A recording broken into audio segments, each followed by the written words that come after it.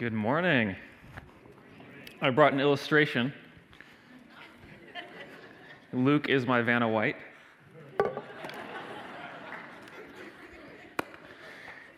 Well, anyways, thanks for having me. It's really good to be here. I'm privileged to cover for Ken as he gets to get away and rest. As you can see, I'm on the screen, so we did that because I shaved this morning, so we just wanted it up close and personal so you guys can see that. I've got this illustration here I'm going to be using. This morning, I'm going to be sharing the gospel, and that's going to be the sermon. But we'll be looking at Acts chapter 2, verses 14 through 41. So you can turn with me there if you would like to. Again, it is my privilege to be here. Typically on Sundays, I'm out preaching at another church, Lake Roosevelt Bible Church in 7 Bays, Washington. So I'm glad to be here. And I work here during the week with Ken on a lot of administrative things. I'm an assistant pastor, covering for different guys when they need help. So this has been a busy week for me. Acts chapter 2, we're going to be looking at verses 14 through 41 this morning. 14 through 41. Go ahead and stand with me if you'd like. Remember, we do that here. We'll stand together, read the Word of God. Verses 14 through 41.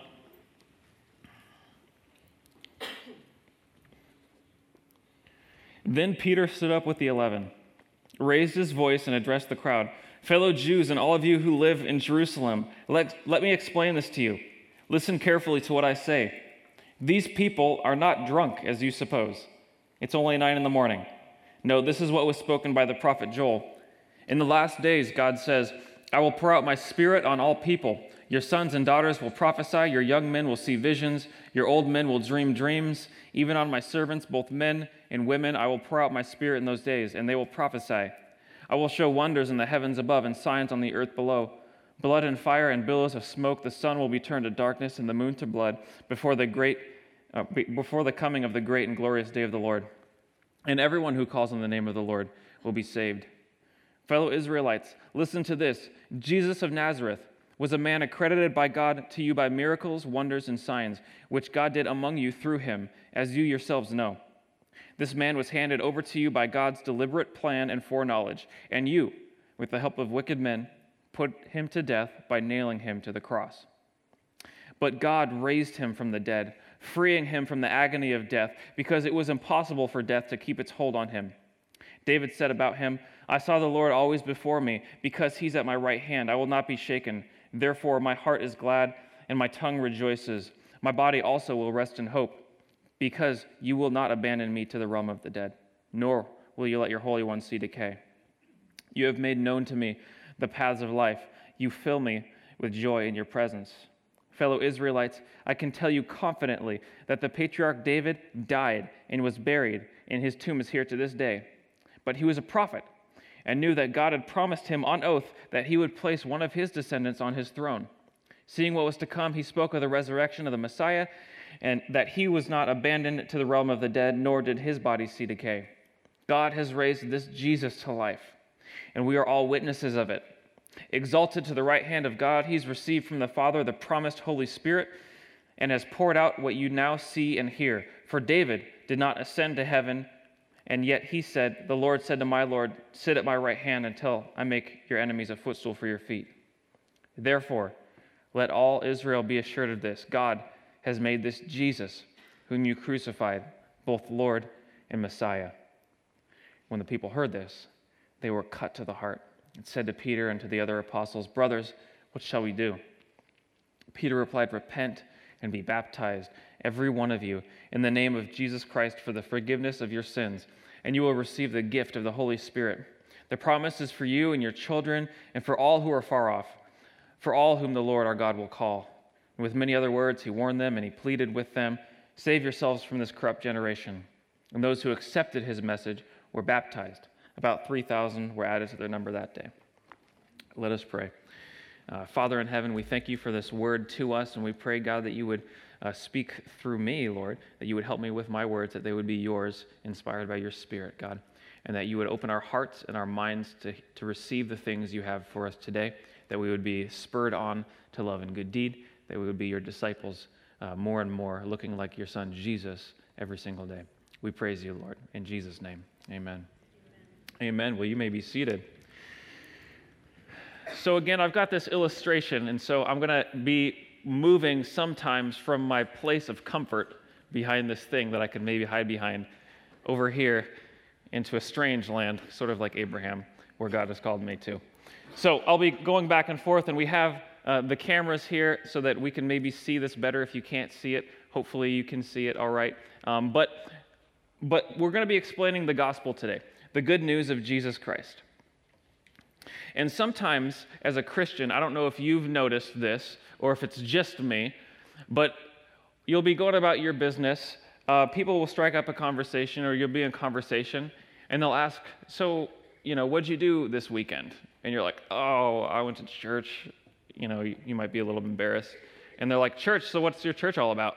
And you're like, oh, and all of a sudden, the story of God is so big, right? There's so many pages, there's thousands of pages in here, and you're like, oh, and you don't know what to say. Has anybody else experienced that? You don't know what to say, and you feel like you're a failure, like you failed Jesus, and you're like, man, it's got to be easier than that, right? It should be easy to explain what Jesus has done. So what I want to do for us today is give you a tool, something you can use in your tool belt, something that you can do even at home, something you can do when you're out getting coffee with somebody, using things that you have at home. So I'm not, this isn't alcohol out here, so don't worry, we're not drunk as you suppose, just as we read this morning. This is grape juice. No, sorry, it's apple juice. It's apple juice. I haven't drank it yet. And then I've got cups, and I've got a salt and pepper shaker, and I've got a pen. So just stuff that you got laying around home, maybe something you'd have if you were out at Sherry's or Denny's. But I've got this illustration. It's not my illustration. I borrowed it from a friend from Denmark. His name is Torben. And it should be a help. So you can use it. It'll solidify the way that you get to explain the gospel to people. So we're gonna explain the gospel. We're gonna unpack it a little bit, but we got to start in the beginning. We got to start in the beginning because we just sort of jumped into Acts chapter 2 here. We just jumped in to Peter preaching a message to a bunch of people who were curious as to what was going on. What is going on here? Why are these people? They're speaking in weird tongues. Something's going on. This is different. It's not your normal Monday at the market. What's going on? It's 9 a.m. Have these guys been drinking all night long? Are they just still drunk from last night? I don't know. What's happening here? And so we're going to start at the beginning. We're going to start in creation. And I'm going to wander on over here. And we're going to start with this illustration here. So in the beginning, there was God. So we'll just say that this is God. Okay? So it's a pitcher. It's full of this liquid. This is God. So there was God in the beginning, and God created everything in 6 days, okay? Created everything in 6 days, and it was perfect. There was no sin. There was nothing wrong with it. It was glorious, and he was powerful. He's powerful enough to do that. Some people would object with me, but I tend to cast my lot in with Jesus Christ, who I'm going to stand before, who's the judge of every single man, and take him at his word, right? So God created everything in 6 days, and in this place, he placed man. So we got cups. I got several cups here, but he placed man. Let's say Adam. He created Adam, and he was with Adam, and they walked together. They were side by side. They lived together, and it was a good relationship. Man was open to God. Man knew God, and man loved God. And in that garden, God placed two different trees. So he placed the tree of life, and he placed the tree of the knowledge of good and evil. So two different trees, and he instructed the man, don't eat from the tree of the knowledge of evil, for when you eat of it, you will surely die. So don't disobey me, because when you disobey me, you will surely die. And this is what sin does. Sin is death. A lot of people think, my sin isn't that bad, or I'm basically a good person, but sin leads to death. Sin leads to death. This is what the Bible teaches us. This is what our Lord teaches us. And so what is also this knowledge, the tree of the knowledge of good and evil do? It creates for man an opportunity to choose. It creates for man free choice, to choose to obey God, to love him. It also creates the ability to choose to disobey God, to not love him. And we know that love, which is true love, love which is sincere love, is that which is of free will. So my wife, she loves me not because I made her love me, right? She loves me because she chose to love me. If I, had a gun up to her head and said, "You will love me, marry me," and she married me, we would all know that it's a sham, right? It's a sham because she did not freely choose it. And so in the same way, God gave man a choice to love God or not. And one day in the garden, man was there with his wife, and they listened to a voice that said, you don't have to obey God. You can eat from that tree and you won't die. Sin won't lead to death, right? And that's something that we hear people say today, even maybe not in those words. What I'm doing here really isn't that bad. You can do it and get away with it. You can do it and you'll be fine. But so they listened to this snake which was which was Satan, and they ate from the tree of the knowledge of good and evil. And when they ate from that tree, they became closed off to God. Sin entered into them, their destiny became death, and they were closed off to God. And it was a tragic day. Man also became ashamed. Man realized he was naked. Interestingly enough, humans clothed themselves. What other animals clothe themselves? Pomeranians don't count here, okay? So because we're ashamed of our nakedness, we're ashamed of our sin. And so man was closed off to God, man was ashamed, man was guilty. And God said to himself, we shouldn't let the man eat from the tree of life and live forever with this problem, this division between God and man, this closed offness between God and man. So let's remove him from the garden and place a separation between him so that man shall not come and eat of the tree of life, and we'll have this problem forever. So we've got man separated from the garden, we've got man separated from God, and man is alone and away from him. But God promised in the garden, after man sinned, that one day there would be an offspring of the woman. An offspring was singular, and it was interesting because generally the offspring, you trace it through the man, but this is of Eve, the woman. So there's going to be an offspring, a singular offspring of woman, who is going to crush the serpent's head and reverse that which was lost. So he would take away sin and defeat death once and for all. So Adam and Eve, closed off to God, start having kids, and the first kid they have, was Cain, and they were excited. Cain means I've gotten myself a man. So Eve says, "Ha! We got him. This is the guy, right? This is going to be the man. We're excited. He's going to take away the sins of the world." But we know Cain's story, right? We know Cain's story. We know Abel's story. We know what Cain and Abel eventually did to each other. Cain thought, as a man, that he could earn his way to God. One day, Cain and Abel brought sacrifice to God. They brought some fruit to the Lord. Cain brought some works from his field, some things that he had worked hard for, some things he had done with his own hands, brought some vegetables, some fruits, brought them before the Lord, offered it. Abel, on the other hand, brought fat portions from his flock. He brought blood. And the Lord looked with favor upon Abel, but with disfavor upon Cain. The Lord rejected Cain's offering. Why? Because sin brings death. Sin brings death. And the life of man is in blood, in the blood. Life is in the blood. And so there must be a shedding of blood, which is a picture of death, for sin to be atoned for. Without the shedding of blood, the Bible says, there is no forgiveness of sin. So Cain brings this offering of his hands, vegetables and fruit, but there's no blood. Therefore, it's not able to take away sin. Therefore, God rejects it. Okay? You tracking with me? And he became so angry with his brother because his brother's was accepted because is what God asked for. It was blood, that he went out and murdered his brother. And so Adam and Eve, they worked to produce a son. Cain worked to bring things to God. And in the end, we're in a no better place than we started from. The works of man, the works of our hands, will not get us back into proper relationship with God. It won't. So we're still stuck here. But so Cain was removed from the land, and he became a wanderer. So Adam and Eve, they started having more and more kids. Right? Let's get a lot of kids out here.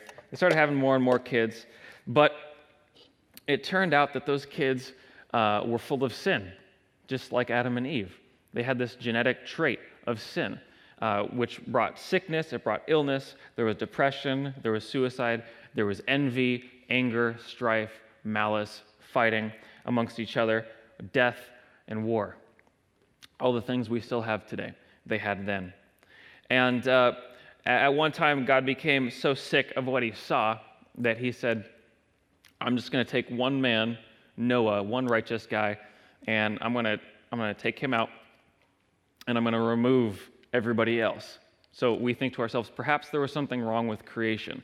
Perhaps there was something wrong with the earth if we just start with one guy, a good man, and just wipe out everything else. We'll just start over, cleanse the whole earth. Maybe the problem is in the earth. So God does that, brings a flood, takes everybody else off, starts again with Noah, and says, and we think, okay, maybe with this fresh start, it'll be good, right? But it's not. First thing Noah does is he gets off and he gets drunk, right? We read. He gets drunk and he's laying out there and he's got kids and they've got kids. And again, we see that they are still closed off to God. Still closed off to God. They're still sinners. There's still a problem there. There's fighting, there's malice, there's envy, there's strife, there's death, there's war, there's suicide, there's depression. There's all these things that still hindered man. Why? The problem wasn't with creation. The problem was with man. Man was closed off to God. So, we're here. We've got this problem. And we think to ourselves, maybe it's because we're not organized enough. Maybe if we become better organized, maybe if we have all the laws and all the things of God written down for us, maybe then we could figure it out. And so God chooses a man, and he chooses a man named Moses, through whom he brought the law of God. And through Moses, he brings both the instruction of God, which is the law, and he brings a more formal way of performing animal sacrifice, which is the shedding of blood for the forgiveness of sins. And so we have a more organized way of looking at God's law. We've got a more organized way of shedding blood for sacrifice. Perhaps now this is the very thing we needed. Maybe we get organized, and that'll fix our problem. But it didn't. It didn't fix our problem. Because the law just showed us how sinful we really were. The law explained to us how deep the problem really is and how powerless we were. The law was powerless to bring life to us. The law just shows us where we fail. So we got the 10 Commandments, and then even Jesus, when he came, he explained how the law it goes beyond the external things that we do with our hands, where God actually judges the thoughts and attitudes of our heart, and he weighs us by the things we do internally.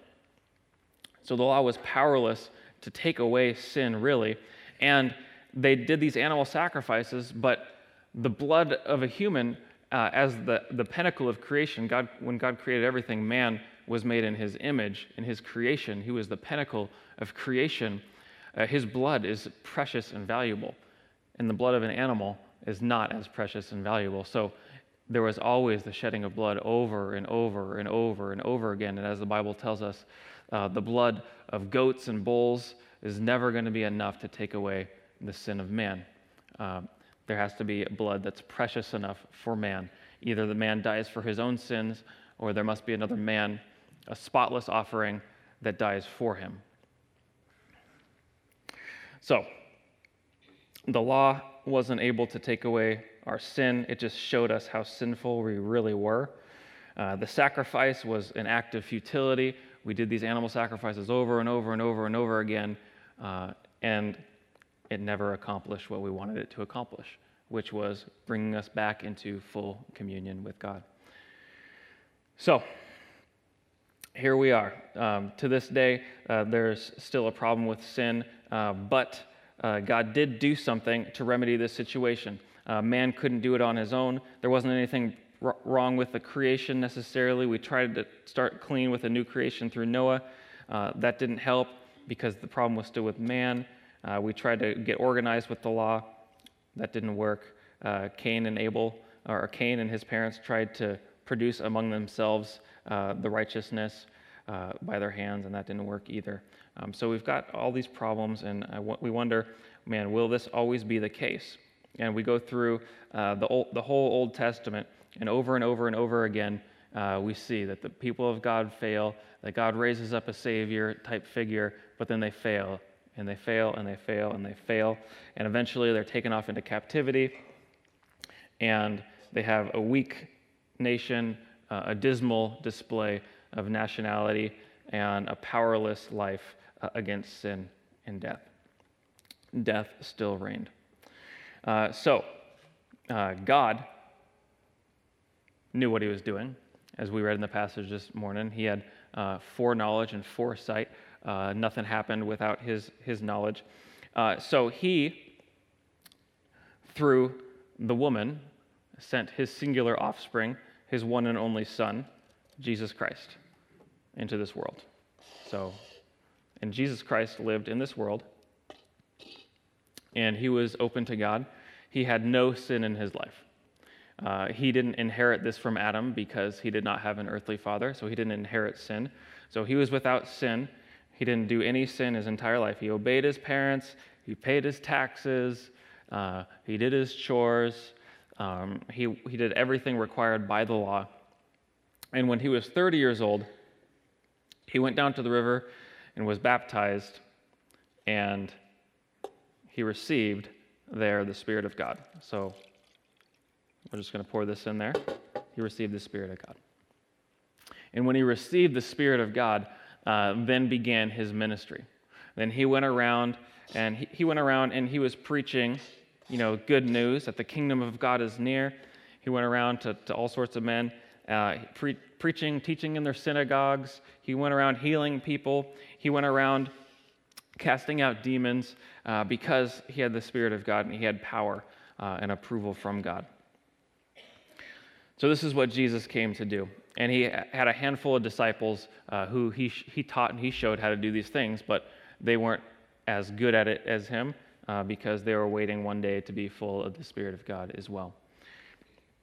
But as we read in the passage earlier, there were jealous men who were angry and upset with him because people flocked to him. People came to Jesus. He was hanging out with sinners. He was hanging out with tax collectors. He was hanging out with the wrong crowd. And all sorts of people were coming to him. And there were men who were jealous of him and couldn't stand him. And Jesus often had scuffles with them over matters of the law and the Sabbath and whatnot. And so they were angry. And so one day they decided to kill him, and they convinced one of his disciples who had been possessed by Satan, Judas Iscariot. They convinced him to betray Jesus, and so Jesus was betrayed. But this was all according to God's foreknowledge. And Jesus was taken, and he went willingly to the cross.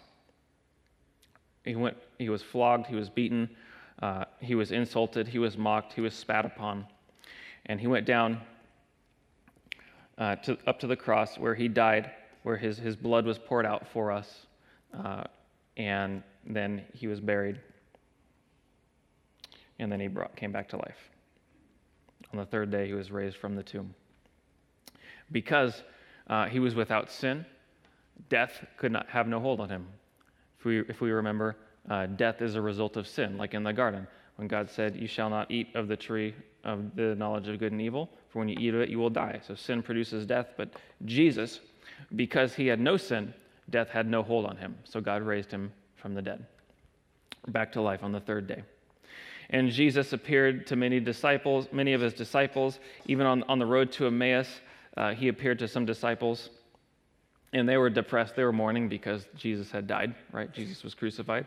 And they were hoping that this guy would be the Messiah, the promised one, who God would send to restore man back to proper relationship with God, to restore that which was lost.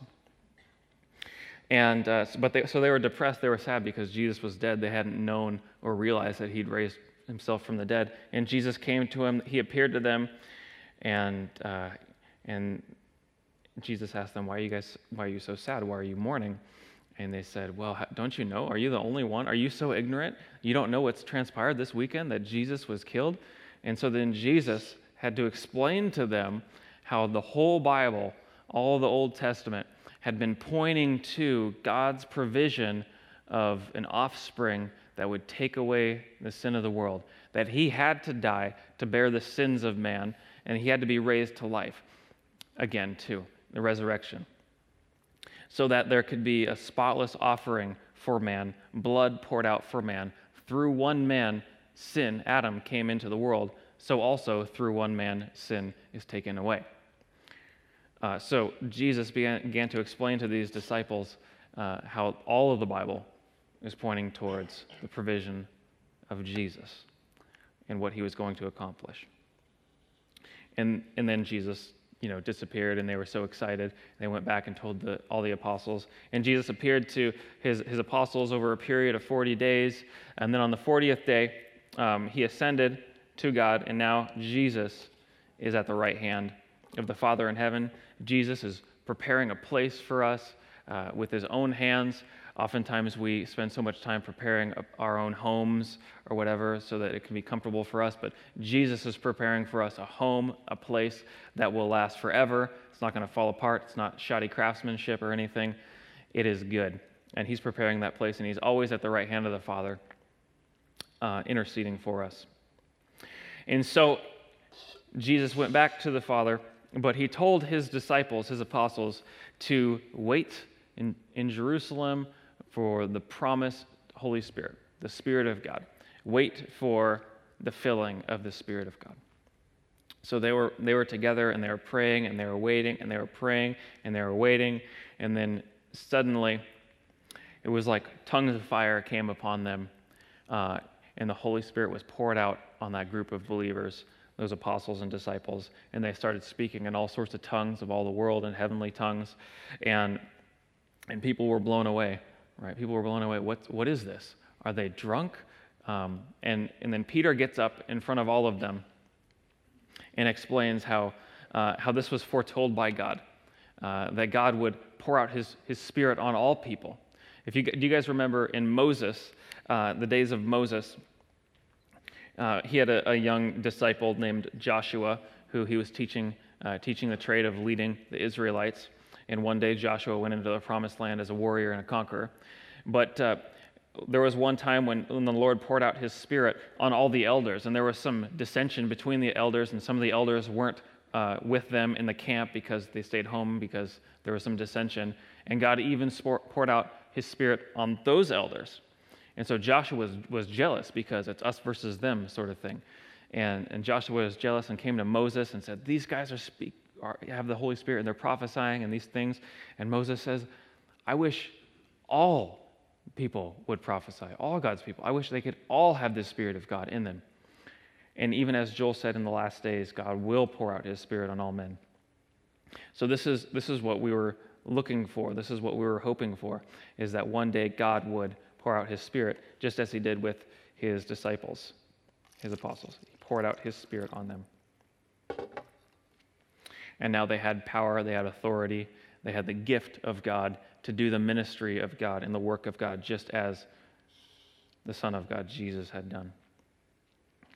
And so Peter explains to the Israelites what's going on. He explains to them how this is the promised Holy Spirit, the thing that Moses was hoping for, the thing that was promised through Joel the prophet, that God in the last days is pouring out his Spirit men and women. It's not just for the rich. It's not just for the people who know the scripture really well, that God pours out his Spirit on all people. It's not for pastors or priests, or it's not for people who attend a certain amount of church services. It's for all people who would receive the gift of God. They can receive it and do the work and look just like Jesus. They can be full of the Spirit and look just like Jesus doing his work. So Peter explains to them how it was the Israelites who, with the help of evil, wicked men, had crucified the Lord Jesus. Those sinners, it was the sin of mankind that willingly crucified Jesus Christ. And this message that Jesus had done this for them, and they crucified him, and they were at odds with God, struck them to the heart. Right? It cut them to the heart. It cut them to the soul. The people listening to Peter as he was explaining to them thought to themselves, what do we do? What do we do now? What do we do with this message? What do we do when we're presented with the reality that we're separated from God, and we're supposed to look like Jesus? We're supposed to receive the Spirit of God. We're supposed to have a new heart. We're supposed to be born again. What do I do if I'm upside down in this life? We know that you can't just work hard to get it. That didn't work back for Cain. We know that it's not about getting organized. We know it's not about rearranging the stuff in your house. It doesn't have to do with creation or getting organized like with the law. What do we do? And so there's people out there. Even today, there might be people out there, and there's people out there in this world like, what do we do? What do I do to get right with God? And Peter gives us three simple things. He tells us, number one, that you have to repent. Number two, you have to be baptized. And number three, you have to receive the gift of the Holy Spirit. So none of those things are hard, though they're really hard, because to repent, you have to admit that my former way of living, the things that I thought were okay, the things that I thought, that's not, that my sin really isn't that bad, or I'm basically a good person, you have to give that up. You have to say, I am a sinner, and I have to repent, which is a turning of 180 degrees of lifestyle. I have to turn to God the Father and be open to him. And when we repent, we receive a new heart. God gives us, when we formerly had a heart of stone, he gives us a heart of flesh when we repent and turn to him. And then, so we repent, we receive a new heart inside of us, but we also, we have to be baptized. We have to be baptized. We must be baptized. Jesus instructed at the end of Matthew in chapter 28 to go into all the world and make disciples of all men, baptizing them in the name of the Father and of the Son and the Holy Spirit, and teaching them to obey everything I've commanded. Teaching them to obey everything I've commanded. So baptism, just from Peter, is like, step number one to obedience of God. You have to be baptized. And there's many people who think you have to take a class or you have to work yourself up to a certain level of being a Christian before you can be baptized. But if you understand the gospel and its implications, and you want to repent and turn to Jesus and accept that his blood can cover all of your sins and you can be washed clean and you can be made right with God, if you understand that and you want that and you've repented, then you be baptized. And that's okay. And it doesn't have to be Pastor Ken to baptize you. It doesn't have to be Pastor Drew. It doesn't have to be an elder or a deacon. It's just somebody. And you don't need a certificate that says you've been baptized, because your certificate ought to be the Holy Spirit. You just need to be baptized in water. And some people say, well, baptism, that's not a salvation issue. Like, you don't need to be baptized to be saved. But that's kind of a foolish thing to say, and I'll explain why. It's like saying, you don't need to obey Jesus to be saved, right? Because if Jesus says we need to be baptized, it's a matter of obedience. So if somebody says, you don't need to obey Jesus to be saved, you would say, what? What do you mean you don't need to obey Jesus? It's like saying, you can beat your wife and still be saved. What? What are you talking about? I can be into pornography and all sorts of sexual immorality and be saved? What? What do you mean? Didn't you die to sin? Didn't you die to sin? The sin which separated you from God? Doesn't the cross of Jesus Christ, when he was put on the cross for my sin to undo the thing which separated me from God, doesn't that have any power in my life? Jesus says, if you love me, you'll obey my commands. So we must be baptized. So that's like step number one of living a life for Jesus, accepting him, repenting, and being baptized. That's like step number one. So, but what is baptism? Some people think it's an archaic thing that we don't practice anymore, but it is something we actually do. It's something in which we identify with Jesus Christ. Just as Jesus Christ was crucified and killed and went down into death and then was raised again by God, so we say, I am going to become a new man. I'm a new man. My sin has been crucified with Christ, and it's no longer I who live, it's Christ living in me. And so we crucify the old man, and it's sort of like a washing and a burial at the same time. We bury the old man, we bury the sins of the past, and we're washed clean and made new. And we come out of the water, we're raised with Christ new, open to God, available to him. And then we receive the gift of the Holy Spirit. So we repent, we're baptized, and we receive the gift of the Holy Spirit.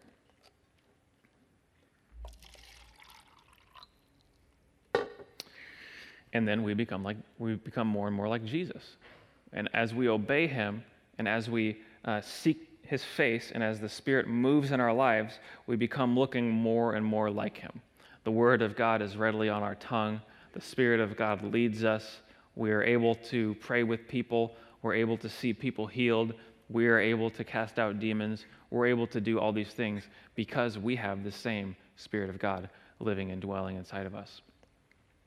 We can go around, we can preach the good news, we can teach others, we can exercise the gifts of the Holy Spirit because we have the Spirit of God in us. So this is good news. But eventually we know that this world is still full of sin. We know this world is still full of death. So the good news doesn't end just here. It doesn't end just here with us receiving Jesus, with us receiving the Holy Spirit. The good news ends with Jesus restoring all things, making everything new. With that initial creation when man was with God and everything was perfect, we know that God is creating a new heaven and a new earth, that this earth and all the things of this world are going to be passing away. It's going to be consumed in fire. They're going to go away, and God's going to have something special for us who have believed and trusted in him, have received his Spirit, and become his children who have been born again. So in the end, when all these things are done, when God is done with this world, there's going to be a resurrection of the good and the evil, those who have trusted in Jesus and those who have not. And God's going to get them all together, and then there's going to be a separation. There's going to be a separation of those who have received the Spirit of God, and there's going to be a separation of those who have not received the Spirit of God. And those who have received the Spirit of God and have become his sons and his children have an inheritance with God that goes on into eternity. We become owners of things, co-heirs with Christ of things of the kingdom of God for eternity. A place that God is building with his own hands. A place without sin, a place without death, a place without suffering, depression, suicide, war. A place of eternal joy, eternal happiness, and eternal blessing. So this is the promise that God has for us, and Jesus is building that with his own hands right now. But for those who have not received Jesus, there is a separation, and there's a separation from everything that's good as well. And there's a casting away into the eternal lake of fire, where there's endless suffering and endless torment, and a loneliness and a misery where there is weeping and gnashing of teeth. So this is the reality. This is the judgment. So there's going to be a judgment. You who have done the will of the Father go into eternal happiness, and that you who have not done the will of the Father will be cast away. It was a hard teaching, but it's from Jesus himself, right? from Jesus himself. So we have this choice, right? We have this choice before us. If we're cut to the heart and we want to be made right with Jesus, we have this choice. What do we do? What do we do? We repent, we get baptized, we receive the Spirit of God. We become like Jesus, and we live like him. And we teach each other to obey everything that our Lord Jesus has commanded, right? So that is what we do. But the option is yours. It's on the table. So I'm going to pick these up again. We're not mixing metaphors totally. But, in a chess game, there's rules. In a chess game, there's rules of who gets to go, when. I go, and then the next person goes, and then I go, and then the next person goes, right? So, man, with God, it's like the same thing. We have sinned. God has sent his son, Jesus, and now it's your turn. It's up to you. You can decide if you want to repent and turn to God. And if you do, Jesus is right there. Boom. Our Lord is right there, like in the story of the prodigal son, right? Prodigal son, in his sin, went off and squandered his father's wealth. And then when he came to his senses, he left where he was, and he turned back to the Father. And the Father saw him when he was far away, and the Father, right away, ran to him, and embraced him as a son. Right? And this is what the promise of our Lord for us. So this is an easy way, I guess, for you guys. It was a longer explanation for me, and a tool in your belt that you can use to explain the gospel to people. So, say if somebody asks, so like, what are you guys all about? And you're at home, then you can say, well, let me show you. You can grab a couple things and explain it. Or if you go to get coffee with somebody and they want to know, what do you guys believe over there at church? Or what is this? What do I hear about Jesus? I don't understand this story. This is a way for you. You can use stuff you got around to explain the gospel. Hopefully it's clear. Hopefully it's understandable. If you find ways to do it that are better than my way, go ahead and show me. Because I'm still practicing too, I'm still practicing. We're all in process. But thank Jesus he doesn't give up on us.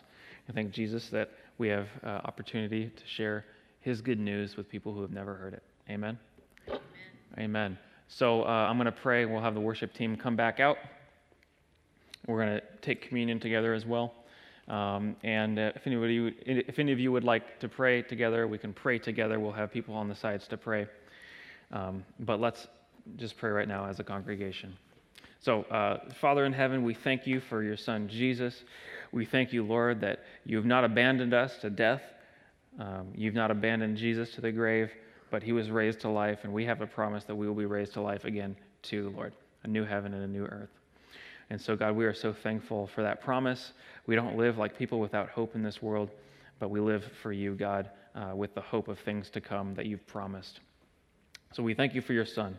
And we pray, Lord, that you would give us the tools and everything necessary to share the good news of your son, Jesus, in informal ways at home, and ways in coffee shops as we're talking to people on the street, or friends at work, or family members, or on the drive home. Lord, we thank you, God, that you've given us the ability to do these things.